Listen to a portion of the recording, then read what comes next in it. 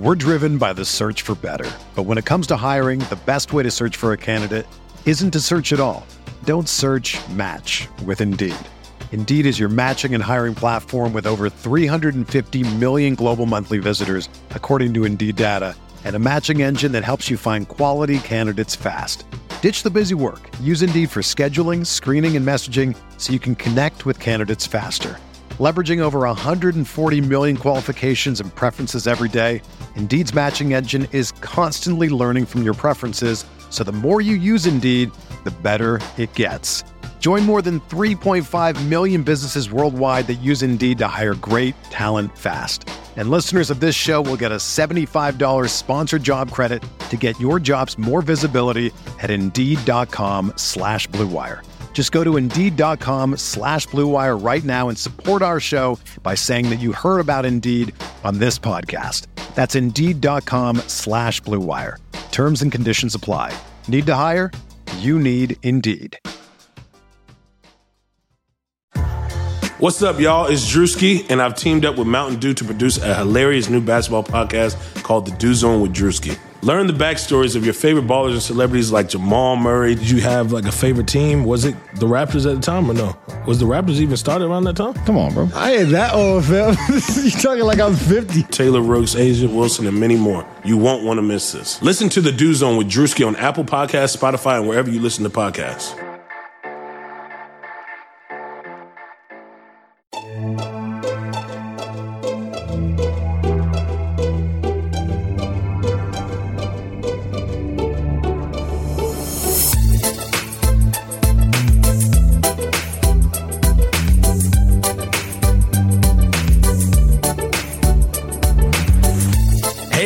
Fans, yeah, I'm Giddy.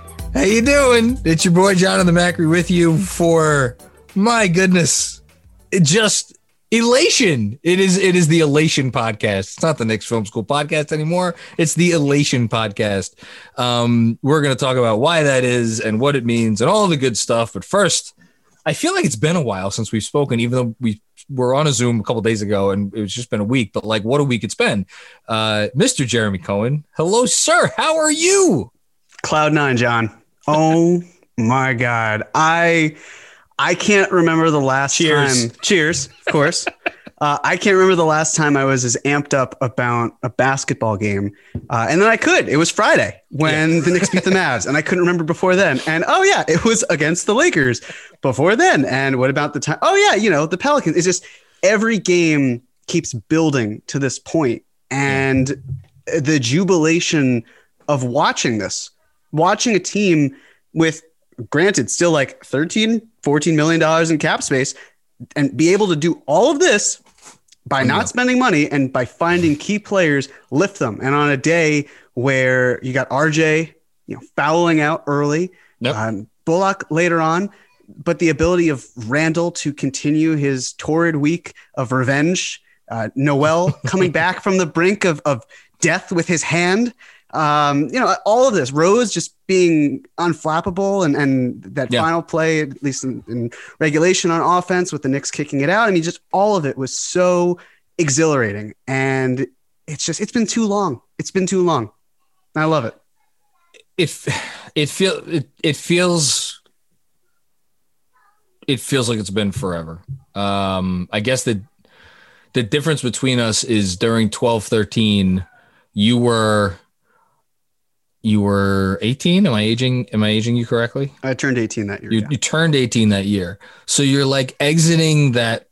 There's something that happens to you for me at least, maybe because like my teenage years were in the 90s. And then as I turned, 17, 18, 19, like moved on is when they got bad. So I feel like something happens to you as a fan around those years. And maybe the same is true of you, but like, I don't know. It's just, this is a very strange feeling. I almost forgot what it was like to root for a Knick team that was not only good, but because the 12-13 team was good, and we don't have to do a whole history lesson. We have a lot of important stuff to talk about that's relevant for right now, but just very quickly, the 12-13 season was great and it was wonderful, but it was so like unique in that there was all these kind of I don't want to call them mercenaries, but for lack of a better word, kind of mercenary. There was nobody for hire.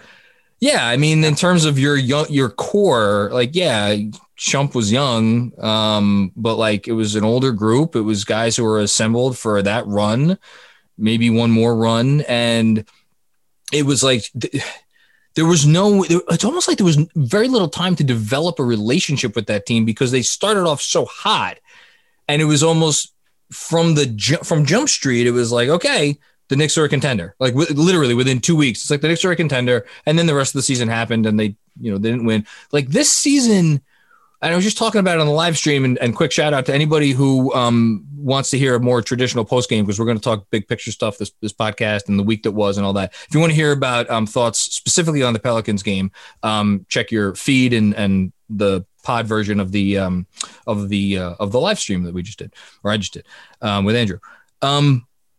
This feels different. This feels there's an organicness, that's not a word, to this that is fun and has really and it was uncertain. And maybe that's a good transition to what we've just experienced this week. There was an uncertainty about all this that even today, and I want to get your impressions on the game before we talk about the week. Like even today down the stretch, it's like, they came out, they should have put their foot down. They didn't take it seriously in the third quarter, and now they're in a game.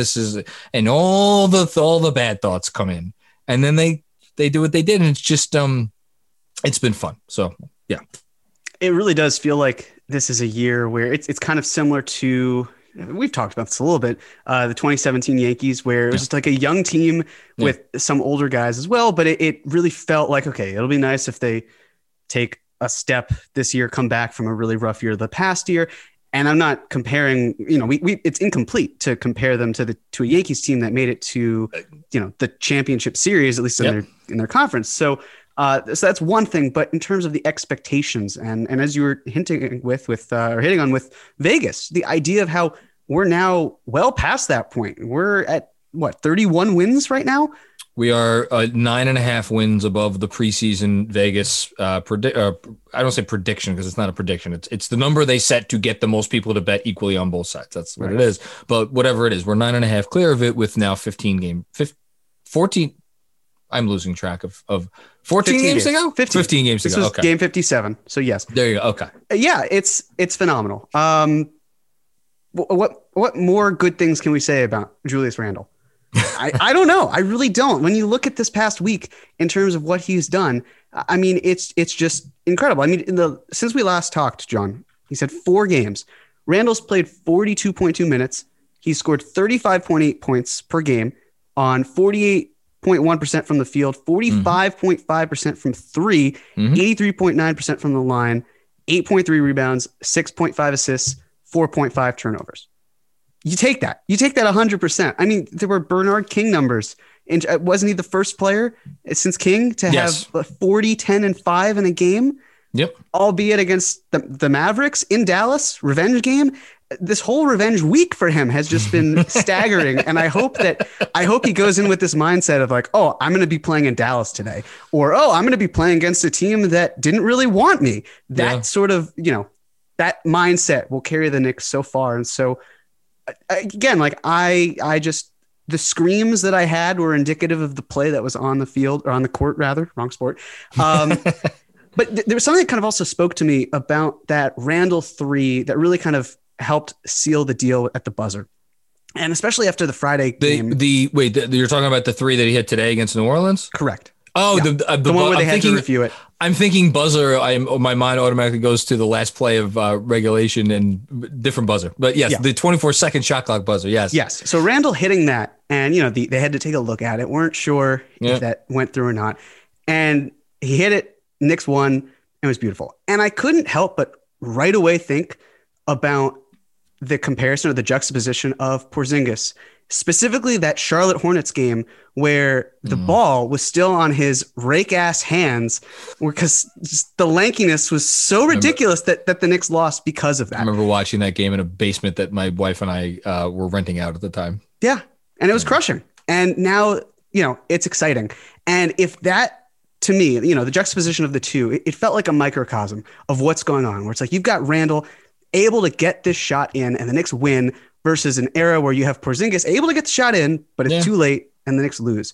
Yeah. And it feels like a different era because it is one, but the ability to have that type of player be consistent and lead you, especially after Friday, because I was prepared even today. I thought when RJ missed that mid-range jumper, I was like, all right, well, it was a nice streak. It's great. Yeah. But I don't see how it's going to wind up working well. And then Elf comes into the game, like, which was really what all of us were like, right. Well, I guess that's what I needed today. I think he was in for about over 2 minutes and they scored 1 point. And look, credit to Tibbs for recognizing pretty quickly, like, this is not going well. I don't know what not the quickly enough to the point where it was like, oh, let me put Elf into this rotation because that's what we need is less shooting and less ability, and puts Elf in, puts IQ in, and everything just opens up instantly. And it's happened before. This is once again another example. Whatever, credit to Elf, at least in the first half. I thought the pass that he made to RJ for that open shot was beautiful in the first quarter. And then RJ did the same thing back to Elf in the corner later on. It was great to see that passing. But I mean, again, like, and I'll say this as well. And I don't want to hold this. I hate looking at one game sample size and be like, see, this is where I feel. But I would say that Lonzo coming back from injury and having this one game, his performance today, lack of pull-up jumpers, not facilitating in the half court. And I know that's not his job. Second game. There was a second game. So in fairness, all of this happening when Rose splits the D, goes to the hoop, and then Lonzo forgets that the team is up by 3 for some reason, then digs in to go get Rose. It's too late because Derrick Rose is too smart for that, kicks it out to, I believe, Bullock, who hits the 3. Game goes to overtime. Magical.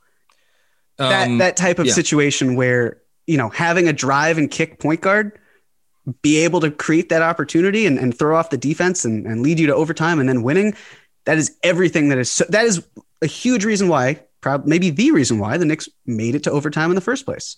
So just something to consider, throw out into the ether. But great game all around. Yeah. They didn't cave.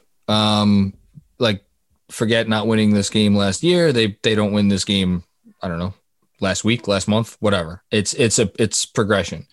But on that last play, I don't know if you saw I'm sure you saw Stan's comment at the end in the post game. Today was 7.8 seconds left. High school guys would have done what they were supposed to do. And then Steph Bondi actually pointed out on Twitter that not only did Eric Bledsoe not foul Derrick Rose, which they had, or they could have fouled. And once he got inside the 3-point line, he should have done that. And then for Alonzo to close in on off of Reggie Bullock, and then all the credit in the world, Derrick Rose. That was not the first. That was not the first option out of the timeout. It was supposed to go to Julius, but they covered it well. This is Derrick Rose said this after the game, and then obviously made it to Reggie. So great win. The week in total. If they had not, we don't have to talk about it because they won the game, but if they had not won this game, I'm not sure how much of a damper this would have put on the week. I think here's the reason why I think you could have argued that it would have put a damper on the week, because I think there was the sense that not that the tough part was out of the way. All the games are tough, but like the notion that they went on the road and won both of those games against a New Orleans team that, like, look, yes, the record is what it is, but this New Orleans team is not a bad team. They're not a good team. And we saw the reasons why they're not a good team today, especially down the stretch, but they're also not a bad team. To beat them in New Orleans and then to beat Dallas in Dallas, and then to start off the homestand with a loss, that's the part that would have bugged me, to start off the homestand with, because now you start off the homestand with a win, you have a little bit of wiggle room. Look, they're going to lose a game at some point pretty soon, right? But like, to take care of that business. And we haven't explicitly talked. Well, you mentioned it at the start of the show, the Dallas game. I haven't talked to you since the Dallas game. I think it's the biggest win this century. I'm just going to say it. I think this century since the 99-2000 season. How about that? Because the 2000-2001 season, they were good, but that was after they made the the Glenn Rice. They had Glenn Rice on that team. It was the team that would look really good in the modern NBA. Rice, Houston, and Sprewell. And then they ended up falling to fourth in the playoff seeding, and got beat by Toronto. And then everything happened after that. Unless you want to give me, if you want to give me a Linsanity game, but like Linsanity was a magical, but like there were still massive questions about that team, and like Melo was out, and it was like in this bubble of like whatever. And then 12-13, like I said before, it was like that's it. They were off to the races. You want to give me that very first game against Miami when they blew out the defending champion Heat? All right, but can like the first game of a season be that huge? And in terms of playoff wins, like they went up 3-0 on the Celtics, and then they dragged themselves across the finish line in that series. In the Pacers series, like you want to give me like game 2 of the Pacers? Like, I don't know. Is there an obvious one that I'm missing? Because I think it was arguably the biggest win of the century. I kind of lumped this one in with the Grizzlies game. That's fair. In the sense of where it's like, oh, this great comeback. The wheels were falling off on with the Grizzlies game. Right. Yeah. And it's almost, I mean, it's so tough to pick one, but if we are considering this season as having, let's at least say the best game of the year, I have to think it was this past Friday against the Mavericks, just based on the circumstances, the narrative, everything with Porzingis. You've got a Mavericks team that I want to say was 21-10 in their last 31 games, doing great stuff. Sixth in net rating since the All-Star break. And if actually, I think if you I'll look it up right now. Keep talking. Since they started off, was 8-14. They've been one of the best teams in the league, but I'll look it up right now. Keep going. Yeah. And so then having that ability to go into that building, you're without Alec Burks, who is a huge part of what you do. I think also the Pelicans, they're not a good team. So the fact of beating them beforehand in New Orleans versus Dallas came into New York. The game was there for the taking. Randall played like crap. Supporting talent around him just wasn't there. And the game slipped away. And the fourth quarter woes, I think the Knicks scored 6 points in the first 6 minutes of the game, something along those lines. So really, really just tough stuff. And it made for a great redemption game, in my opinion. And being able to do that, stick it out towards the end, having that kind of not so much commanding, but affirming lead in the fourth quarter, and then just slowly but surely making it more and more fascinating. You also have the previous game, Luka had made that incredible floater for 3, which is one of the greatest shots I've seen in a long time. Oh my God. I watched that fucking shot live. Yeah. But the ability as well to force Luka to take control, and he wasn't able to do that. I mean, he put up incredible numbers. I think at one point he had like 17 points and 16 assists, but there's something about with getting young stars, especially in the West, because, the East it's good talent, but it's not nearly as good as what the West has, and being able to beat them where they're comfortable, that really resonates for me. So I mean, listen, I'll take all of these games, today, Friday, all the games in the winning streak, the Grizzlies game, I'll take them all. But there's something kind of magical about Friday from a revenge standpoint. And today was a little bit more magical in the sense of like, wow, so this team continues to fight back. And even though against all those good teams that they lost by, a few points, think about the ability to stay in both net games, the Sixers game. It's just, yeah. And they didn't let go of the rope. When's the last time this team let go of the rope in a game? I guess it's the Milwaukee game to come out of the break, right? I don't think there's been one since then, right? Nothing that immediately comes to, unless, the Dallas game, the first one. But MSG. You know what? Their offense took a dump in that first Dallas game, but they were. Yes. But I don't know that. It was right there. It was right there. And it was like, no, we're just going to let you have it, Dallas. And it just got to double digits. And I think there was a 3-point game in the beginning of the fourth quarter. So like whatever, but that's, good call though.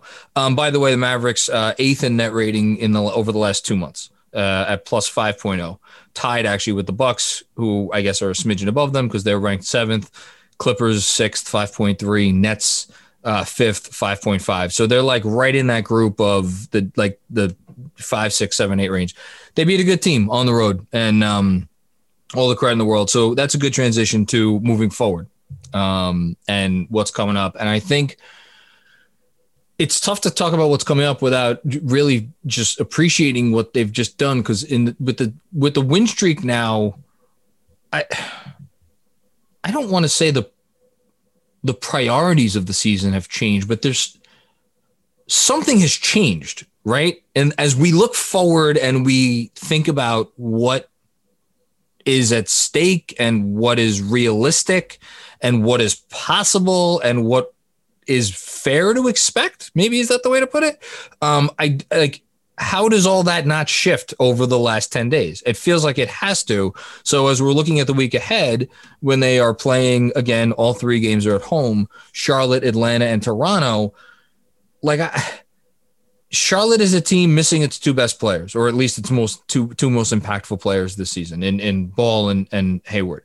Then Atlanta has been playing extraordinarily well for about a month and a half now. I want to say they're now 17-5 in their last 22 games, I think, because they beat the Pacers. We're recording this on Sunday. They beat them earlier today. And they've been banged up, and they're still a little banged up, but they do have Trae Young. So do you call the Atlanta game a must-win game? I don't think so, especially since the Knicks already have the tiebreaker. And then there's Toronto, who is still in the play-in race, thanks to the Bulls just not really looking like an NBA team for most of the last month. Decade. Pot calling. We'll call 5-6 years. Decade. Yeah, it's a while. And you always fear Toronto. I always fear Toronto, at least, and we'll see, who plays in that game because they're resting a lot of guys. But I'm going to ask you two different questions. What is your expectation for, I guess, if you want to do the next three games, I guess we'll do our predictions a little early. But if you want to lump in the two that come after that, because I feel like this homestand is kind of one, holistic thing. The two that come after the Toronto game are Phoenix at home and Chicago at home. What's your expectation, and what do you think is reasonable for the consensus expectation for the team as we move forward? Sky's the limit, baby. I mean, well, think about it, because at least we went into the season, and I'm pretty sure you said you thought 25 wins was going to be around where they were. And I think I said 24 or 26. I think I predicted 20. I'm saying I predicted 28. That's my story, and I'm sticking to it. Fair enough. 25, 28. Yo, wait, I have it right here. You said for 82 games, your prediction was 32 wins. Right, but we're doing 72. But that was your prediction for 82. So if we I thought I had less, but I'll take it. Maybe you changed it after I don't think we got right down to it. It would have been worse for my behalf. So I'll stick with yours because it makes me look much more astute. So I'll take it. Yeah. Again, I think that if this week had gone worse, it would have been all right. Well, at this point, it's going to be a play-in tournament. We know they're not going to fall further than about 10th.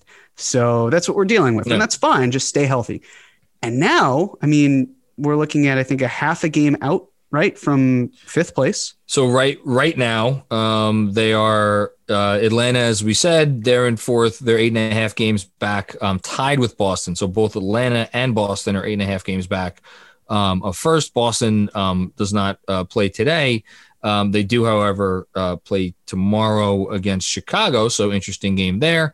And then the Knicks are 9 back. So a half game back of both Atlanta and Boston. And currently 2 full games up above the Miami Heat, your defending Eastern Conference champions, who also do not play today. The Heat, they're playing right now. Oh, they are playing today now. Sorry. They were all the way at the top of front of my scoreboard. Sorry about that. So Heat currently have a 2-point lead over the Nets after 3 quarters. I'm looking at it right now. So we'll maybe, I don't think that game's going to finish by the time we stop recording, but so it's either going to be a 1.5 lead over Miami or a 2.5 game lead over Miami. Yeah. Wow. What a world. And we've talked about this scary 6-game road trip for a while now. And if you can capitalize on the 5 home games, right? 1, 2, 3, 4, 5 home games. 5 more. That you have here. Even if you have a winning record in them, then things are going to bode well for you. I would have signed for 4-2.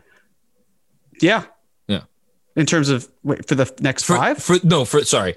I would have signed before today, before the Pelicans game, coming off of the Dallas win in Dallas and the Pelicans win in New Orleans, I would have signed happily for 4-2 on the homestand. I will still sign I think this is what I was getting at with you. I think I'll still sign for 4-2 on the homestand, but part of me is like, why can't we fuck around and go 5-1? Like, why, like 6-0? Let's do that. You know, let's beat Phoenix. Let's beat the best team in the league over the last 2.5 months. Sure, why not? So, I guess that's where I'm at. Where it's kind of just like at this point, just keep winning. Just keep focusing on the winning, because the ability to get into even that top 6 where you can, but this is also where I'm grappling, right? Because I feel like if you can't get to 4-5, and it's definitely possible, don't get me wrong, but it is. If 4-5 can't be where you wind up, in some ways, 6 is not the place I want to be, because the team that worries me the most in the playoffs is actually the Bucks. Are you serious? I actually think so. Yeah, because they were. I understand the first game and the second game, or the first and the third games. You know, the first seemed like an anomaly. Third game was without their best stars, and it's hard looking at that second game. It's hard not to see that as a seasoned team just steamrolling whoever they face, be it, you know, whichever team that will be. That's what concerns me more. Whereas even if it's wrong, just in my heart, how I feel about it in terms of these teams, and I know regular season and the postseason, they're different beasts. Yeah, but, especially with that team and that coach. Right. But it's just, I guess the main thing here is looking at how the Knicks have done. I'm not scared of anyone. I may feel more or less confident versus one opponent or another, but there's not really a team in the conference where I feel like I'm absolutely terrified of playing them, because I think they will obliterate the Knicks. I think they could still beat the Knicks 4 or 5 games. Don't get me wrong, but I feel like the Knicks would have a puncher's chance in them. But there's something about the Bucks where I don't feel that way against Philly. I feel less confident. Not saying I have no confidence. It's just, it's less. I don't feel that way against Philly. I don't think the Knicks could, if Philly's fully healthy and Embiid is specifically Embiid, because Embiid he was going to be the MVP before he got hurt. Now he's not going to be. It's going to be Jokic. But like, that dude was playing at an MVP level. Mind. Yeah. It's the offense. The offense isn't really flowing for Philadelphia. The defense isn't flowing for Brooklyn. And Milwaukee, I think, is top 10 in offensive and defensive. They are, but I don't know. Maybe it's just because I'm coming off watching them in the category of things Jonathan does when he should be sleeping. I was watching them last night come up against speak of the devil, the Grizzlies. Like, they didn't show up against the Grizzlies last night. And again, but that's not an anomaly. Like, there have been a lot of games this year where the Bucks just like, and I'm not talking about the games where they're sitting one of their stars. And by the way, against the Grizzlies, they had all of their guys, but like, they are, aside from those top 3 guys who, and I trust Middleton a lot. I think Middleton's really good, but like, if you could figure out a way to fluster Giannis, and I understand that's a big, massive if, I'm sorry, that team doesn't scare me nearly as much as Philly, or nearly as much as, a fully healthy Brooklyn team, which again, I could look out the window and Bigfoot could walk by my house right now. That's possible. Just like it is possible we will get a fully healthy Brooklyn team this year. Who knows? But I don't know. I don't fear the Bucks as much as you. So the point is, I would very much like to have the 6 seed. And if we could get to 4 or 5, though, that would be cool too. But I actually might fear Boston more than Milwaukee. Let's do progress report, because I think there are some good players to briefly talk about here, and then we'll do some discussion topics, and then we'll get to predictions. So, progress report. I don't know that there's a ton to say about the young players from this week. I think RJ Barrett had some very, very nice moments, specifically in the Dallas game in the fourth quarter. He did not have his best game today. He did have 18 points on like decent efficiency, but he was tossing the ball all over the place. He struggled on defense, especially coming out in the third quarter against Eric Bledsoe. But I think, the train keeps moving along with RJ Barrett.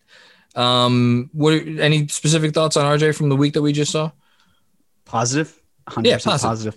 Yeah. Today seemed not as encouraging. It was almost the opposite of what he usually does, which is where it feels like he builds and becomes more effective as the game goes on. And it was kind of the opposite today. So, fouled out, which is certainly unfortunate. Yet it seemed like in a lot of ways the Knicks didn't really skip a beat towards, especially down the stretch once Quickly came in. But I would have loved to have seen RJ in there for sure. But, that's just that. He's still a young player. He's still going to have games that look great. And he's going to have games that are just like, we can forget about this. And especially considering the last time the Knicks and the Pelicans played, that was certainly a game for RJ to forget. It was nice to see him rise to the occasion even a bit more this time against his old buddy Zion. Yeah. And the nice thing is he's important to this team, and we're going to actually get to how important he's on this team in a bit. But like when he went out, I guess that's the thing. When he went out with the foul trouble, I wasn't, and this is a good transition to talk about Immanuel Quickley. Quickly's in there. I know he struggled of late. I have all the confidence in the world in Immanuel Quickley, and I know he missed a floater that could have been the game with whatever it was, under 20 seconds left, I think. Might have been even a lot less than that. Maybe it was under 20 seconds left. But you love to see him in the game in those situations. You love to see Tibbs trusting him in this game down the stretch, as he should have, because I think that's the nice thing about having Immanuel Quickley is he is a rookie that you can put in big situations. He's going to be a slight liability on defense here or there, maybe, but I thought he held his own. And I thought he gave them 22 really good minutes today, even though he was only 1 for 5, because, hey, got to the free throw line, ended up with 8 points. And I don't necessarily think his plus 24 in 22 minutes was a complete misnomer. So good game from Quickley. And I think overall struggles of late from Quickley, but I'm not worried about him either. It didn't even feel like he had played 22 minutes until you mentioned it. No, didn't. Something about it where it's just like, I guess he's kind of just there. But yes, and I don't mean that in a negative sense. Just his impact is muted when he's not scoring. Right. Let's just call it like it is. Exactly. But yeah, I mean, as you said, the missed floater was unfortunate, but the Knicks were able to create opportunities because he was in the game to begin with. So that was positive. Again, it feels so weird when he misses free throws, but he hit the next one, and then I believe he went to the line afterwards and hit that too. So it worked out. His ability to just create opportunities, as I mentioned, that is what's so key about him, and why just taking Elf out and putting him in down the stretch was the clear-cut difference between a disappointing loss. And honestly, I would have, because you mentioned like how we would have felt if the Knicks had lost this game against the Pelicans. I was really mad at the idea of, even with 5-game winning streak beforehand and seeing it snapped, just anger at the referees for basically calling 2 times as many fouls on the Pelicans as the Knicks. And I get it. The Pelicans are 3rd in free throw rate. The fact that they do so well in the paint and with offensive rebounds, it's going to lead to contact, and they're going to get to the line. I understand. Adams is a fucking beast. Yeah, he is. And this is also the 2 things that came to mind were, number 1, not having Mitch. That was a huge factor in terms of the boxing out, the defensive boards. I know towards the end, even Ryan Ruocco, I was watching ESPN to see what kind of coverage the Knicks were getting. I didn't know the game was on MSG until overtime. Delora was like, people are saying on Twitter that the game's on MSG. I'm like, no, it's not. And then, of course, I changed the channel and it's on MSG. I felt like such an idiot. Anyway. But yeah, I mean, he had one great box out towards the end that Ryan Ruocco even talked about, and that definitely caught my eye as well. But not having Mitch there, I think, plays a huge part in how you defend the paint and how you collect your rebounds, boxing out. But also not having Burks. That seemed to be a huge factor at some point, not having him in that lineup towards the end, where instead you are maybe putting in Elf at all, or maybe you're putting in Quickley. Burks cooks during that time historically. So at least this season. Yeah. But I mean, that's all of those things where why I was going to be so mad on this pod. And like, yeah, the 5 games, they were great. Love those wins, but this one got away. This felt like a trap game, and we don't have to say any of that shit because they won. I'm happy I don't get Mad Jeremy. I don't like Mad Jeremy. I don't think we need to say anything about Obi. He's whatever. Obi had another week in a rookie season that he's probably going to want to forget. Kevin Knox and Frank Ntilikina got some time today. They also got some time earlier this week. Nice to see them making an appearance. I think Frank's minutes were a little bit better than Kevin Knox's, but I don't think. Do we need to talk about them? Let's talk about Kevin Nerlens Noel, specifically in the context of how valuable he is.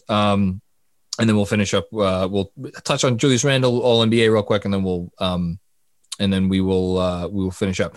So it looked like for a brief minute there, Nerlens Noel was going to go down for the count. He was holding his hand in pain after he tried to block a shot. Went out, came back in the same game, had for the second game in a row just absolutely as big a block as you could imagine a player having at the rim. The one on Friday was against Dorian Finney-Smith. This one was on Brandon Ingram. It just like you can watch a whole season worth of games and never see a block nearly as good as either of the ones he had in the last two games. And it got me thinking, how valuable is he on this team right now? If I had to rank the top 5 most valuable Knicks, where would he rank, or would he hit in the top 5? So I'm going to do this first, and then I'll turn to you. I'm doing this off the cuff. I am making this up as I go along, but I am making it up as from an informed opinion because I have watched Knicks basketball this year. All right. Julius Randle, number 1. No disagreement there, right? 0. Okay. After this, we're going to have some. So, well, I mean, I feel like Norvel Pelle has an argument, but I don't know if it's a concrete one. I'm doing this list, by the way, of how I feel from right now, like starting today, moving forward. Like, who are the most important Knicks moving forward starting today? Well, as opposed to how the season has gone? Because we can't predict the future.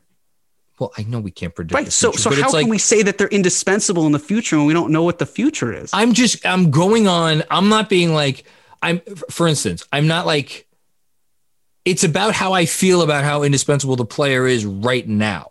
I'm obviously taking into account everything they've done, but here's why I'm going back and forth on this.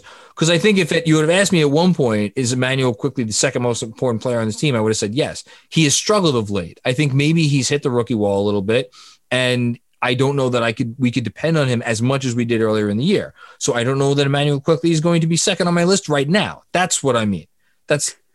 Yeah, I guess I was thinking more in the lines of like, based on what we've seen as of now. Of course it's based on what, okay. All right.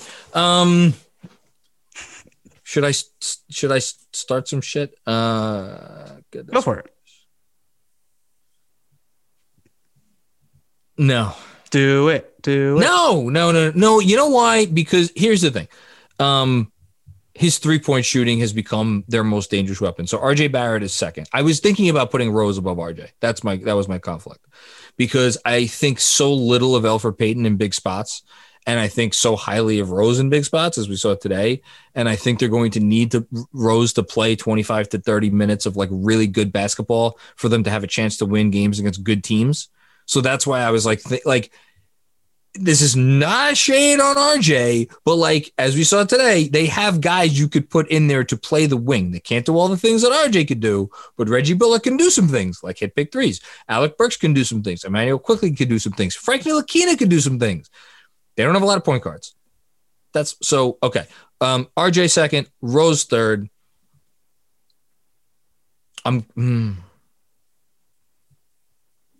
Man. We're boring, by the way, because I also agree that RJ has to go second, and then Rose has to be third, just based on how he has transformed, not staggeringly so, but just increased the ability of this offense since coming here in the first place. The fact that there is not really a consistent full-time lead guard, so what he's been able to do, especially in first halves this year. Yeah. I mean, today was the perfect example of, and even the Dallas game, just the ability to get out and build a lead in the second quarter. Now it's on the team to hold that lead, which in both games didn't really happen. So something's got to be, Knicks have to come out of the gate a little bit more. But that sort of thing where I do agree. I think you get RJ second, you get Rose third. We're equal there. I have 5 names I'm considering for the last 2 spots. Well, can I go first then? Go for mine forward. All right. So I think the 4th person I'm going to say, it probably has to be Alec Burks. He's one of the 5 names I'm considering. Yeah. I think just the ability of how he's able to score, especially in important moments. And I also shout out to Terry of Terry and Trey. I cannot think of Alec Burks the same way after he tweeted how Burks is like a superstar that was baked for 73% and then let out after that. And it's just so perfect, Terry. It's wonderful. Now I want cookies. Oh, yeah. So having someone like that who's able to take over when things matter, and the fact that Tibbs has him or had him even running spot minutes at the point, that just shows the glaring hole that is there and the ability for the Knicks to cover that by playing Burks. And hopefully they don't have to, worry about that next year because there is an upgrade at the point. But yeah, we're talking about right now though. But right now he has helped mask what I think is the biggest deterrent, or at least the biggest detriment for this team in their on ball creation. And that's key. So he's got to be fourth for me. This is bad podcasting because I'm going to agree with you. And I'm going to put Burks fourth as well. You made a good case and it's a strong case. And so now for the fifth spot, it's Bullock, Quickley, Taj, or Noel. And I know I brought up this topic because of Noel, but I actually think Noel and Taj kind of cancel each other out for this spot, because if we lost one of them, we would have the other one available to play like 30 minutes. And so really it's a question of like, how am I going to survive the other 18 minutes? And I feel like we could survive the other 18 minutes between Norvel Pelle and Julius Randle playing some center. So all due respect to Nerlens Noel, love the blocks, love you. Thank you for making me think of this topic. You're not getting on my list. Taj, the all-time GOAT, not getting on my list. So then it comes down to Reggie Bullock and Emmanuel Quickley for me. And man, I can't believe I'm doing this because, again, I would have put Quickley second on this list at one point this year. I'm putting Bullock fifth in my fifth spot because of the defense and because of the reliability to hit 3-point shots and the two-man game with Randle. So Reggie's my number 5.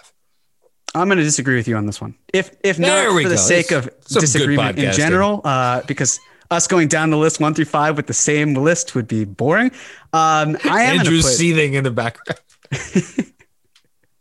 I am going to put Noel fifth. And again, Mitch was doing a great job. I know offensively speaking, it wasn't maybe the leap that a lot of people were looking for him to take, but the ability to have a defensive backbone and someone to really anchor the rim and show no fear whatsoever going up for blocks.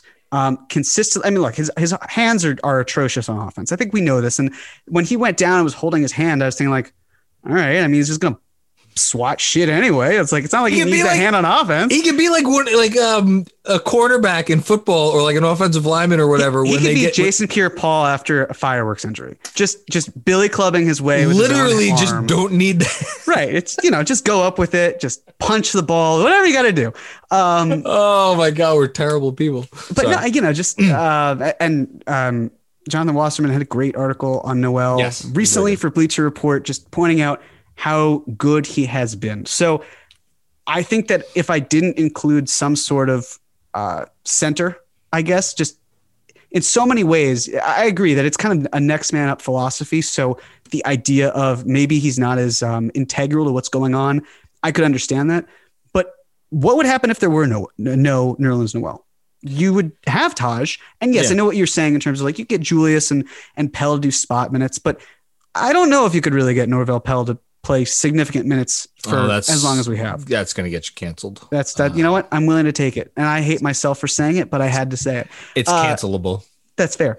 Taj, I mean, again, he has been so productive, but I don't know if how he would be in a starter's role consistently as we go on for weeks on end. I know how he would be in a closer's role because we've seen him close games. Sure, but how do you even get to the point where you're closing well if you don't have someone to hold down the fort for the other minutes? Look, I'm not trying to disparage Nerlens Noel. The last thing I will say is if we had played this game at, I don't remember when Mitch was healthy, but when Mitch was healthy, before he got hurt the first time, Mitch would have made both of our lists handily.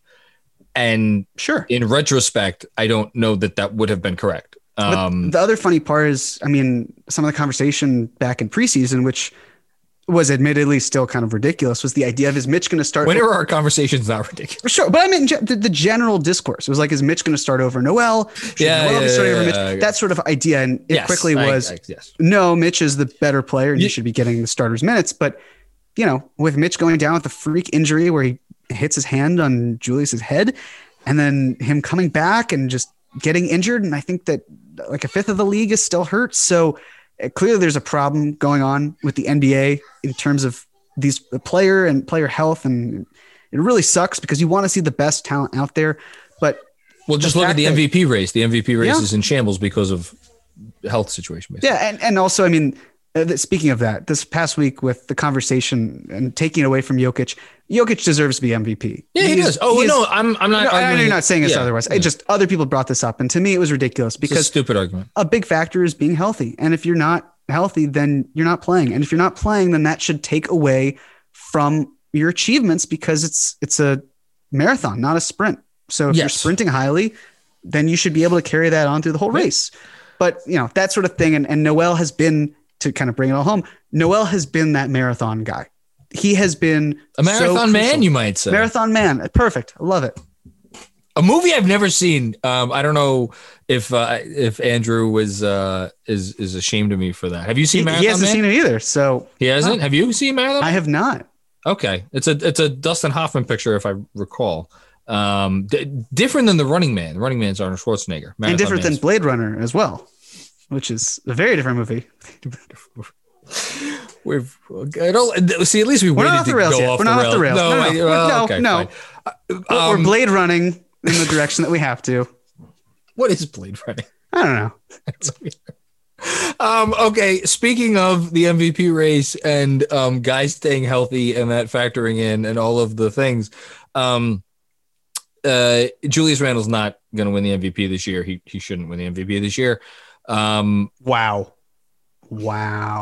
And I got canceled for Norvell Pella, and you just said Julius Randle shouldn't win the MVP this year. I know. Obi Toppin apparently thinks he should. I don't know if you watched that hype video. There you go. I wanted to run through a wall after that. I wanted to marathon man my way through a wall. There you go. Exactly. Run through a wall. I think what... There it is. Took me a second, but I got there. I'm a blade scaler. We scaled them. How about a blade fast walker, blade jogger? Now we're off the rails. Now we're done. Now we're off the rails. Thank you, Andrew. Okay. Thank you, Andrew. What I was going to say before is the fact that I think, can have the conversation that we just had about the 5 most indispensable, and it would have been this in preseason and X and 2 weeks in and a different thing a month later, is a testament to just how good Julius Randle has been and how important he's been. And how everything this team does centers around him, and that really he's the only indispensable player on this team when push comes to shove. And to the topic you just brought up in terms of health, I'm going to lean on a tweet that I had from before the game. So this number has gone up because he played 47 fucking minutes today. Going into this game, Randle was first in the league in minutes, 2,083. And I'm assuming Giannis, LeBron, and Kawhi are going to get all NBA spots because I don't think we need to talk about why they're going to get all NBA spots. They're going to get all NBA spots. Here is Randle in comparison to his competitors for all NBA spots at forward. And again, remember, there are 6 of these. So if we take out Giannis, LeBron, and Kawhi, there's 3 left. Jason Tatum, 12th in the league in minutes at 1,816. Zion Williamson, 39th in the NBA in minutes, 1,677. Paul George, 81st in the NBA in minutes, 1,450. So trails Julius Randle by more than 600 minutes. And finally, Jimmy Butler, who the advanced stats love. He's, I think, 6th in VORP. I think he's up there in win share. He's very, very high in all the advanced stats. 106th in minutes. Coming into today, 1,383, exactly 800 minutes behind Julius Randle. I don't know how you are supposed to have an all-NBA conversation and not factor into the fact that the most important player for the most surprising team never fucking gets off the court and doesn't miss games. So I don't know who it's going to be over. But if I'm sitting here right now and saying, should Julius Randle make an all-NBA team? Yes, Julius Randle should make an all-NBA team. And I'm starting to get to the place to think where it's not even a conversation. He needs to be in there. So there you go. Yeah. Listen, I think that if you miss 30% of your season, you probably shouldn't be considered for an all-NBA spot. That's just my philosophy. I think, yes, I can understand the heavy minutes. I can understand an incredible impact. And this is how I feel in terms of LeBron James. And I understand, obviously, that he is the greatest player on the planet, arguably. Maybe less so than a couple of years ago, but still top 10. Luke is coming. But the point is, even if he's played 41 games so far, even if he gets 9 under his belt before the end of the season, I'm sorry, but I just don't understand how, especially when the Lakers are able to do what they are doing without him. And they're doing a fantastic job. So you think Randall potentially should get a spot over LeBron? I mean, when you say it like that, it sounds blasphemous, obviously. No, I know. But the idea of you have to play. And if you're not playing significant minutes, significant games, and your team is able to kind of like chug along, then I think that should be considered. That should be a factor in some degree. Well, they haven't fallen out of it, the Lakers. They're 7. They've won now 7 games without him. They play tomorrow against Utah, or today as you're listening to this. Right. So yeah. But that's what I'm saying. It's that the team itself is very good. I mean, they're elite with him and with Anthony Davis. But they've managed without him. And I'm not saying that they could do anything in the playoffs without those 2 stars. Obviously, they couldn't. But if we are basing a regular season award on the regular season, and you look at a player like Julius Randle, who has missed one game due to a contusion in his thigh, and the other games that his own fucking teammate. Right, exactly. It seems that all the worst injuries by the Knicks are friendly fire, unfortunately. But nonetheless, having Julius Randle play those games, and even the games after where he was hurt and he looked to be a bit sluggish as a result, it's like, all right, well, what is better for Randall's case? The fact that he played in all these games except for one so far, or the fact that he, was a marathon man and that was not intentional, but I'll take it, able to hurt his, even though his play suffered and he's playing, or should he have just sat out? Because if we're talking about not playing games, he still helped them. He's never not helped this team when he's been on the court this year. Exactly. Well, I'm saying individually, from an individual standpoint, there were a couple games after that. He struggled, but I think they were still, even the Dallas game where he went, what was he, 5 for 20? Like, I would argue that he was a more helpful force on the court than a not helpful force. Right.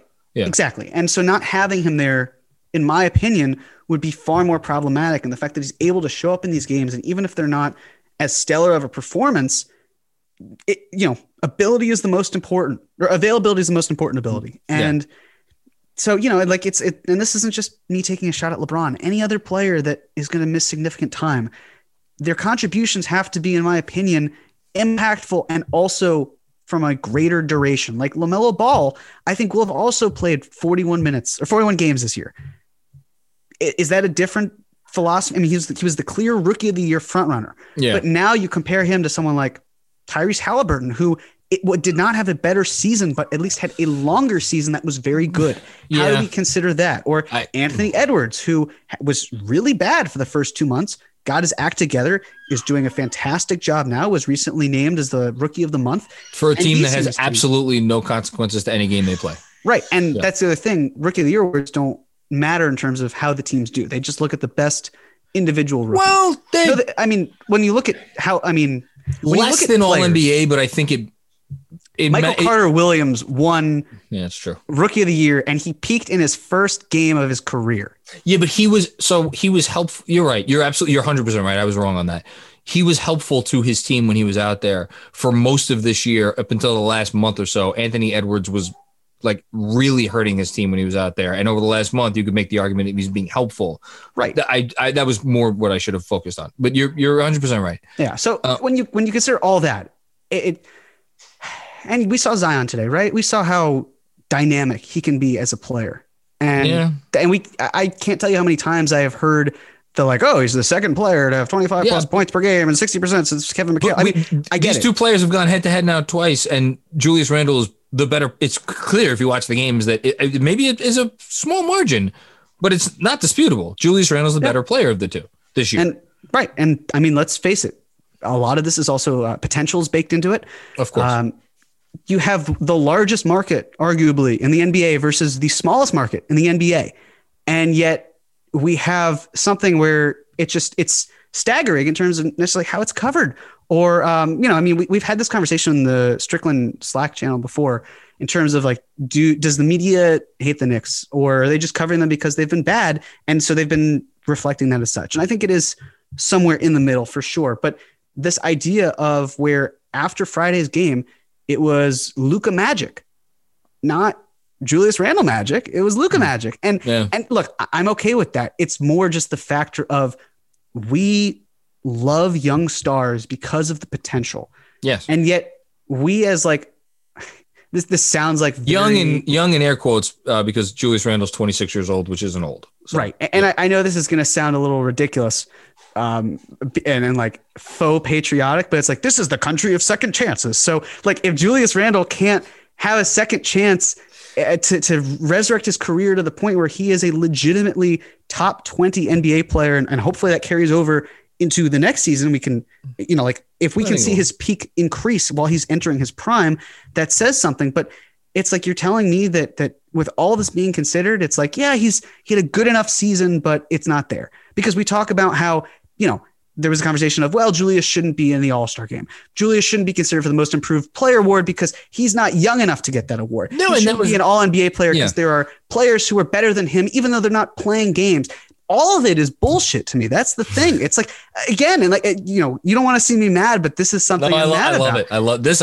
Because again, like so many of us were eager to kick him to the curb last year, and he transformed his entire game. He used this opportunity. He used 9 months to get in shape, recreate who he was, and turn into a player that we saw only glimmers of. We don't call him Beyblade anymore because he's smart enough to kick it out and to look for, he draws the double team and likes to pass it out and reaps the benefits from the assists, because sharing is caring. And when both of you can contribute, that's nicer than just you contributing.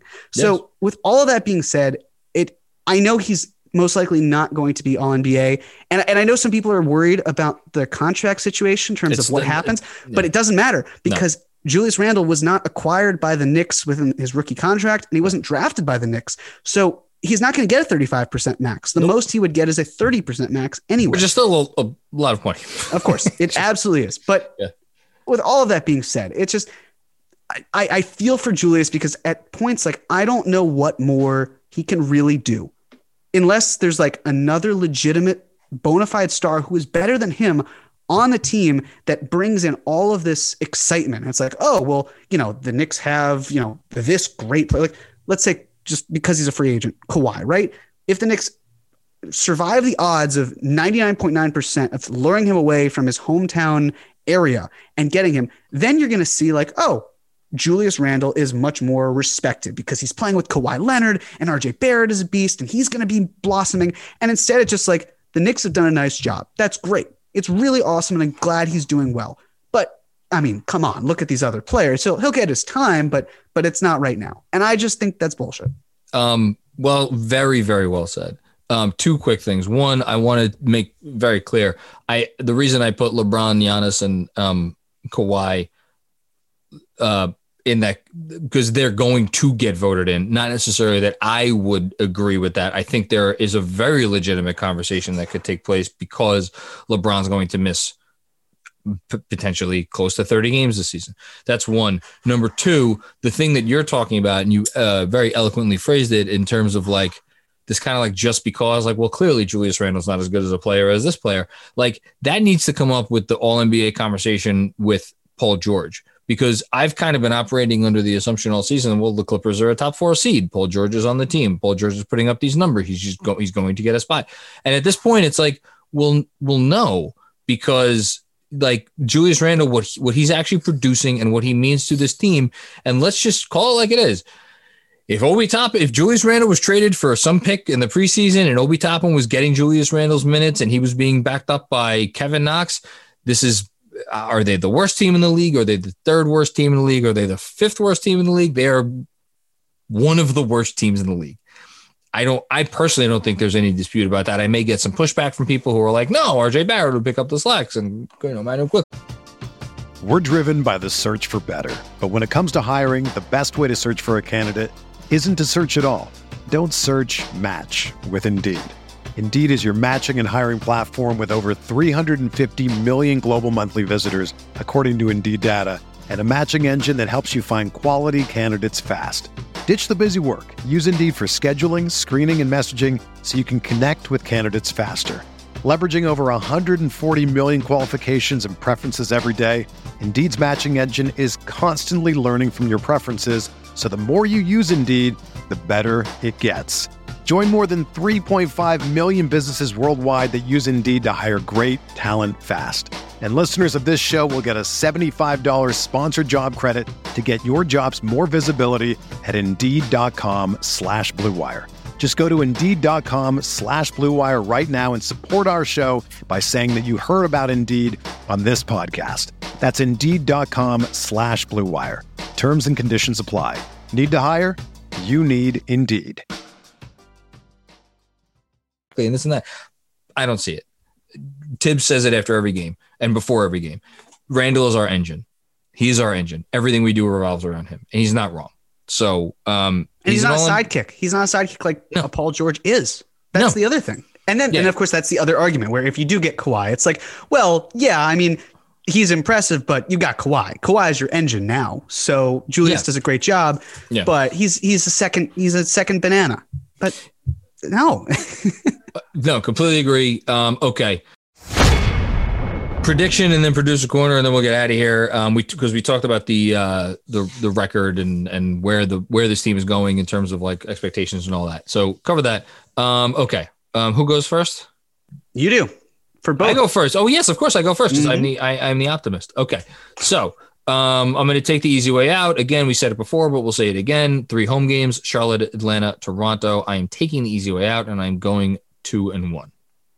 All right. I'm going to go 3-0, which means they'll go 0-3, which means I'm sorry. I hope you're right. I hope you win and add to your. I don't know. We should probably go back and see like who actually has more weekly wins. I think it's probably you. It is me, but I don't have the numbers. But that's okay. Well, we can start next year if you want. We can and we will. Yeah. Okay. Andrew, you wanna wait? We have 10. This is Oh, is it? Yeah, and you won that too. Holy shit. Okay. Wow. I've got it for you if you'd like. No, I have it right here. All right. So Charlotte, Atlanta, Toronto, last 2 home games, Phoenix, Chicago, and then the next 5 are on the road.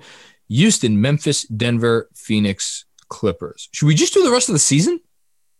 We can. Yeah, we fuck can do it. the season. Sure. Clippers, Lakers on the road, and then the last 3 games, San Antonio, Charlotte, and Boston. So 14 games. You're wrong. It's 14 games, not 15. I am predicting that this team will go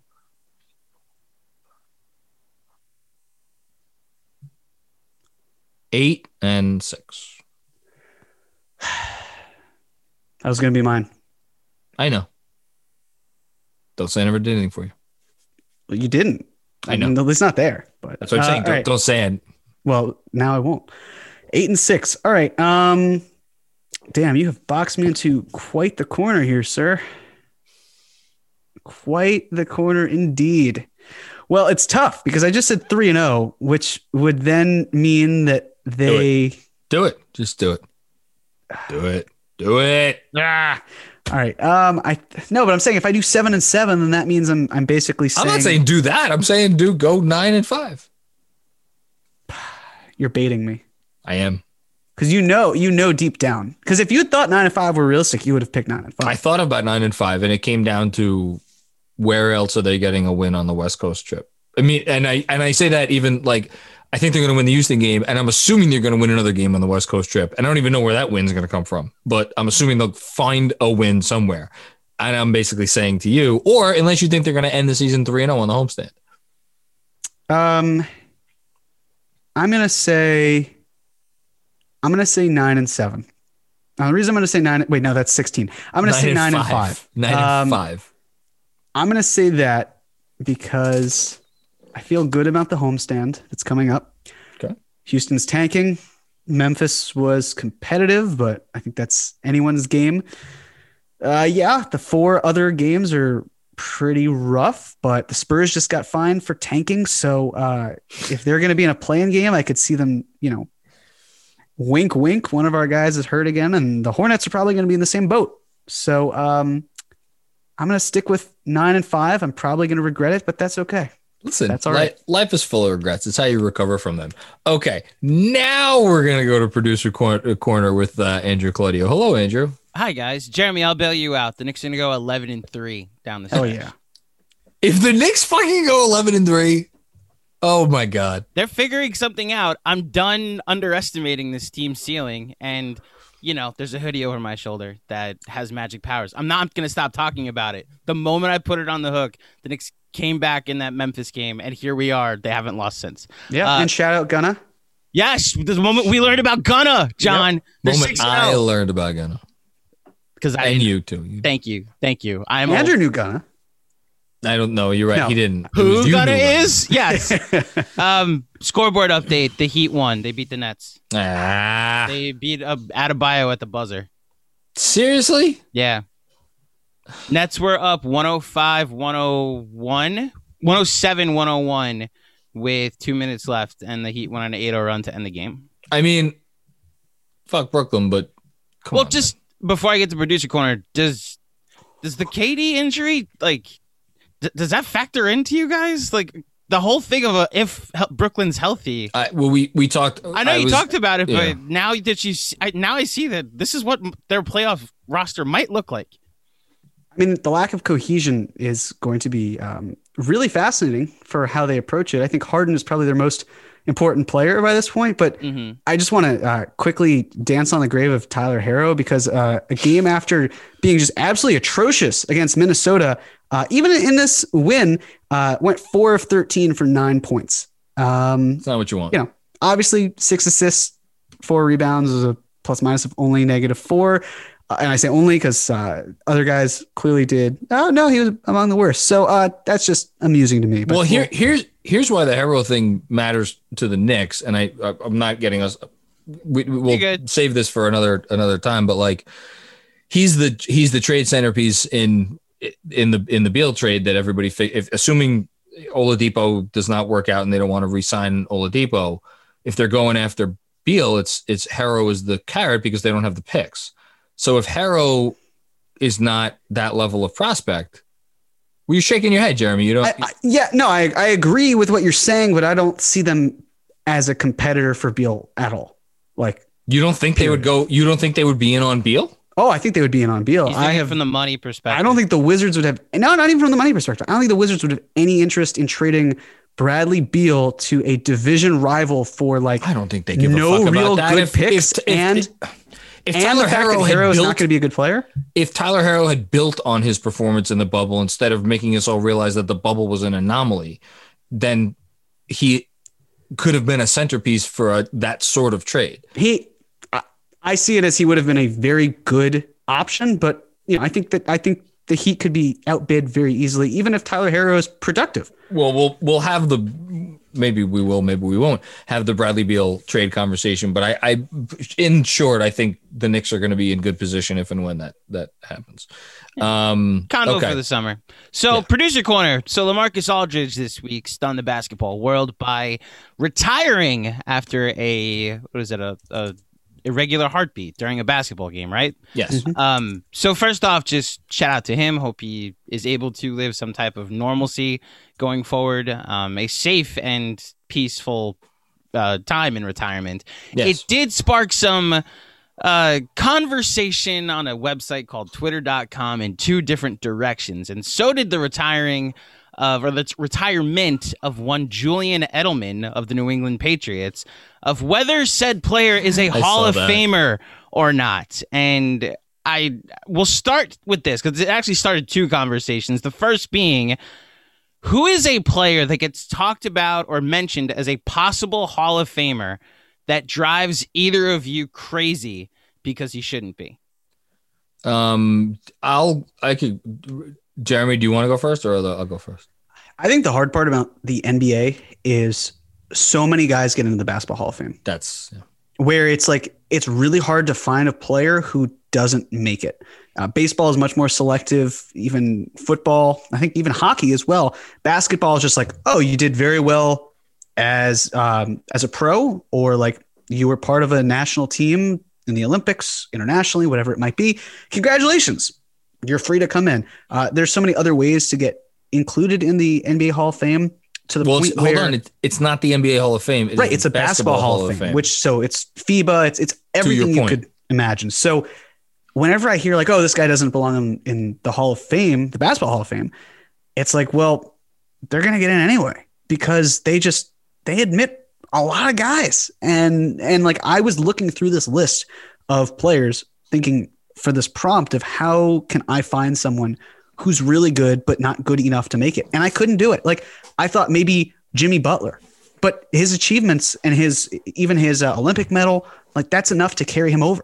And the one player I got to where I'm like, maybe like I don't even think they're talked about as a Hall of Fame player very much, but who comes the closest is one of my personal favorite players, Mike Conley. I mean, Conley was an all-star this past year, an all-defensive second team once, NBA teammate of the year. Okay, that's cool. But then we're talking about 3-time sportsmanship award. It's not a real thing.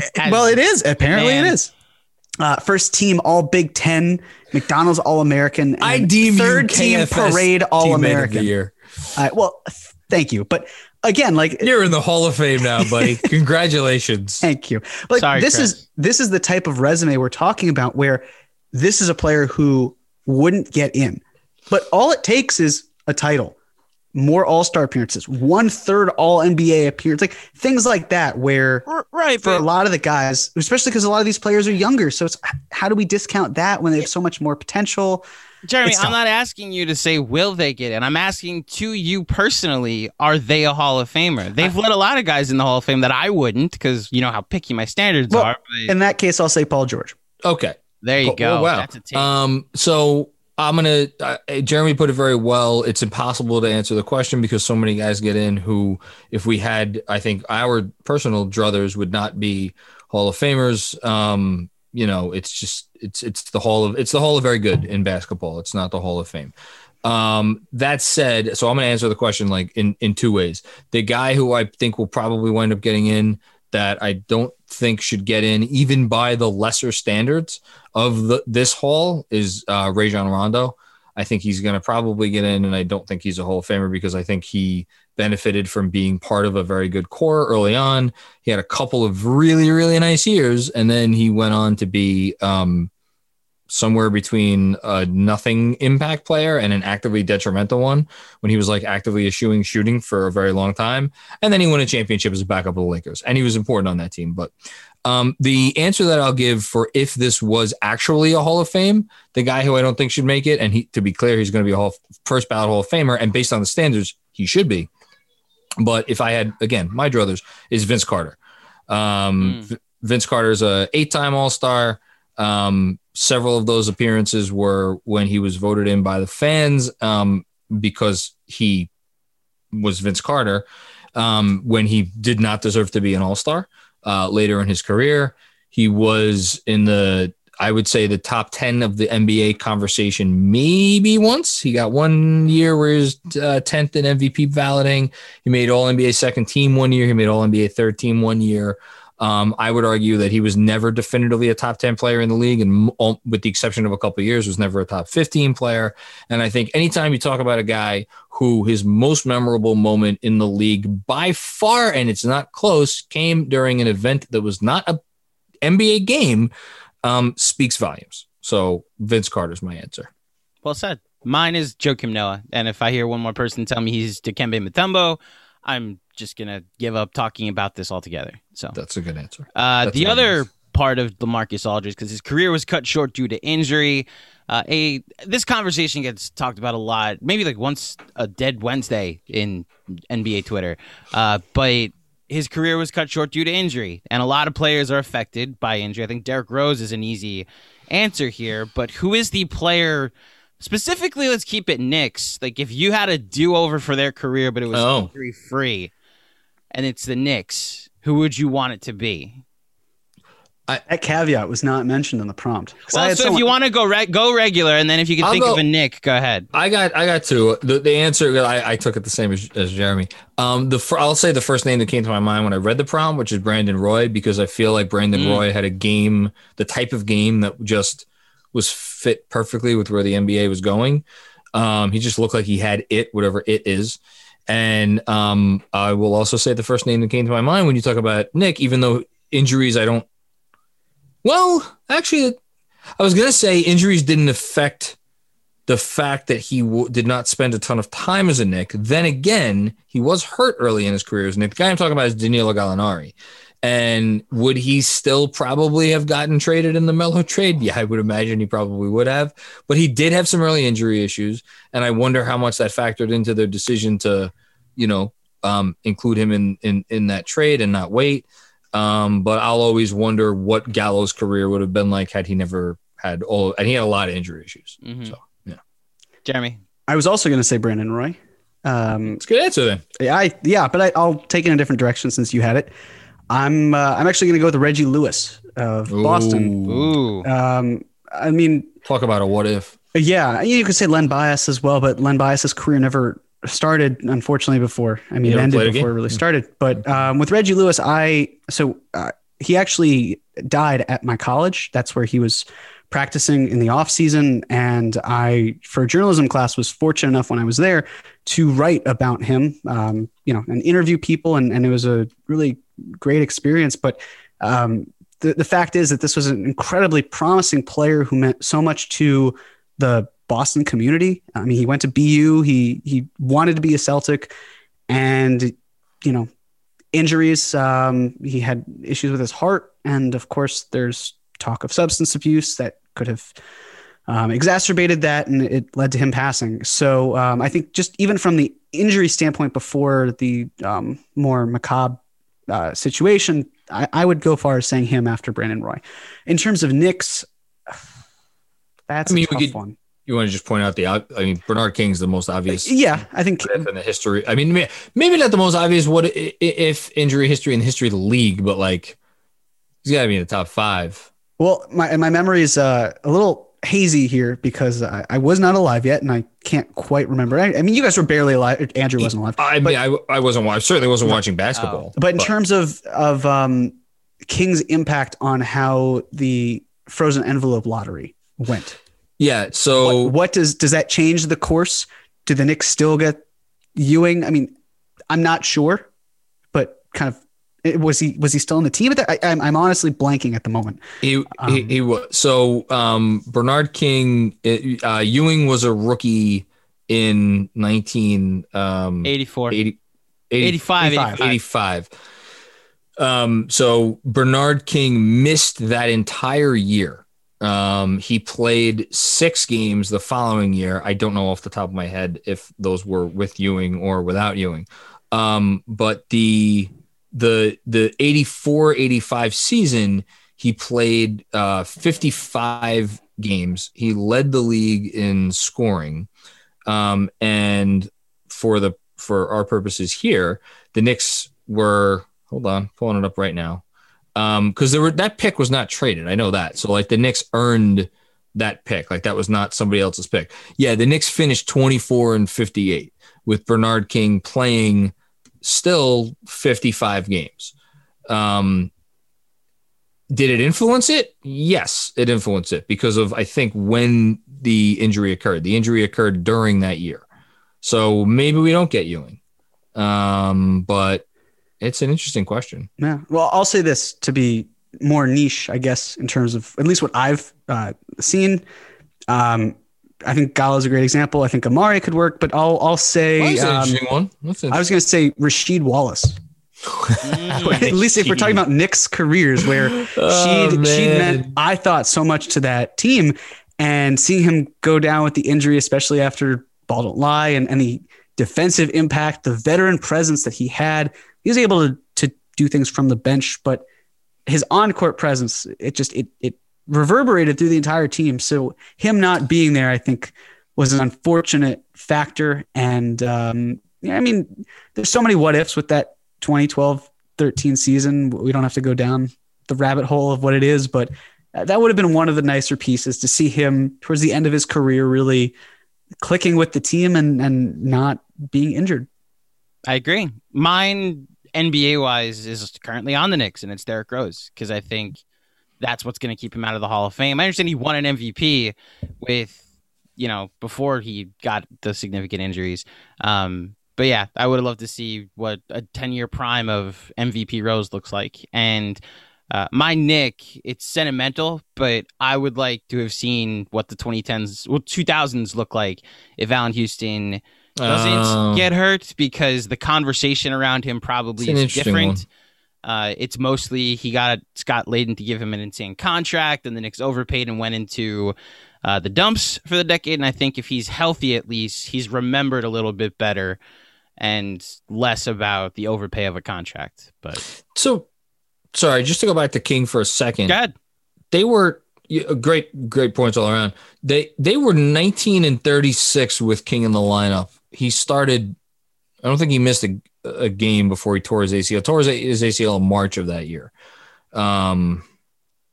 So there's a chance they still would have won the Ewing lottery if King, even after King, if King had not torn his ACL, because they were just bad that year. The odds were flat because it was just everybody in an envelope. The odds were flat. If you did not make the playoffs, which they were not making the playoffs that year. Yeah. So yeah, I guess they would have still won the lottery. If we're to believe what we believe, then yes. Yes. Which I believe. Well, no, even like they missed the playoffs, they win the lottery. Yeah, if that's what was my point. They win. Yeah. That's a and doozy. Haven't moved up since. No, maybe this. Well, actually, maybe this won't be the year because maybe they won't be in the lottery. Oh Jesus, it's been quite a day. All right, the Mavs pick. Fingers crossed there. Listen, could you imagine if the Knicks were like a 4 seed and the Mavs were the 7 and they lost both games in the play-in and it moved up? I think our podcast would just be us screaming. Yes. There would be nothing coherent. Oh my God. Available. It would just be loud noises. It'd be Brandon Marshall mixed with Godzilla yelling at King Kong. All right. This has been fun. Hey, Jeremy, anything to plug before we get out of here? No, that'll be all for me. Okay. Andrew, anything I'm forgetting to plug? Yeah, I'm going to plug Jeremy is making his debut on the post-game pod this Tuesday after the Knicks play Charlotte. So everybody tune in. The one and only coincidence will be navigating through win number 7, if I can be a little stitious on here, after the Charlotte game. I'm excited. Well, thank you. And actually, you know what? I will plug. We've got great merch, if you can tell. I love that. Yeah, you can find it in different colors. Like me, I love the color blue. It brings out my baby blue eyes, highlights my eyelashes. It just makes all my best features look nicer. And it can make your best features look nicer too. Or it can make your worst features look nicer. Whatever you feel is your thing. So go ahead, hit that link, 5 stars, thumbs up, subscribe, for your boys. Whatever you want to do. KFS merch. It'll make you look good if you're ugly. That's a logo. That's a slogan. That is a slogan. That is our slogan. That is a slogan. Maybe not our slogan, but it's a slogan. It's not even true. It won't help you if you're ugly. You're fucked. Okay. Thank you everybody for listening to another episode of the Knicks Post School Podcast. No, we love ugly people here, especially you, listener. I forgot what I was saying. Stop digging.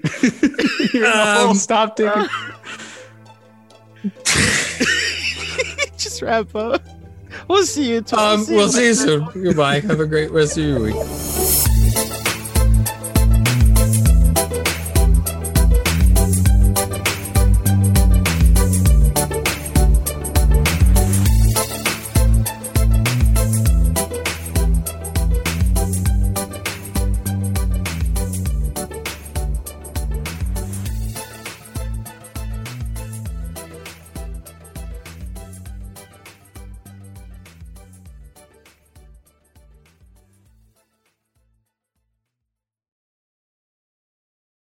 Mother's Day is almost here, and you can get her the most beautiful time-tested gift around. A watch she can wear every day from Movement. Whether mom's into classic dress watches, rare and refined ceramics, or tried-and-true bestsellers, Movement has something she'll love. And right now you can save big on the best Mother's Day gift ever with up to 50% off site-wide during Movement's Mother's Day sale at MVMT.com.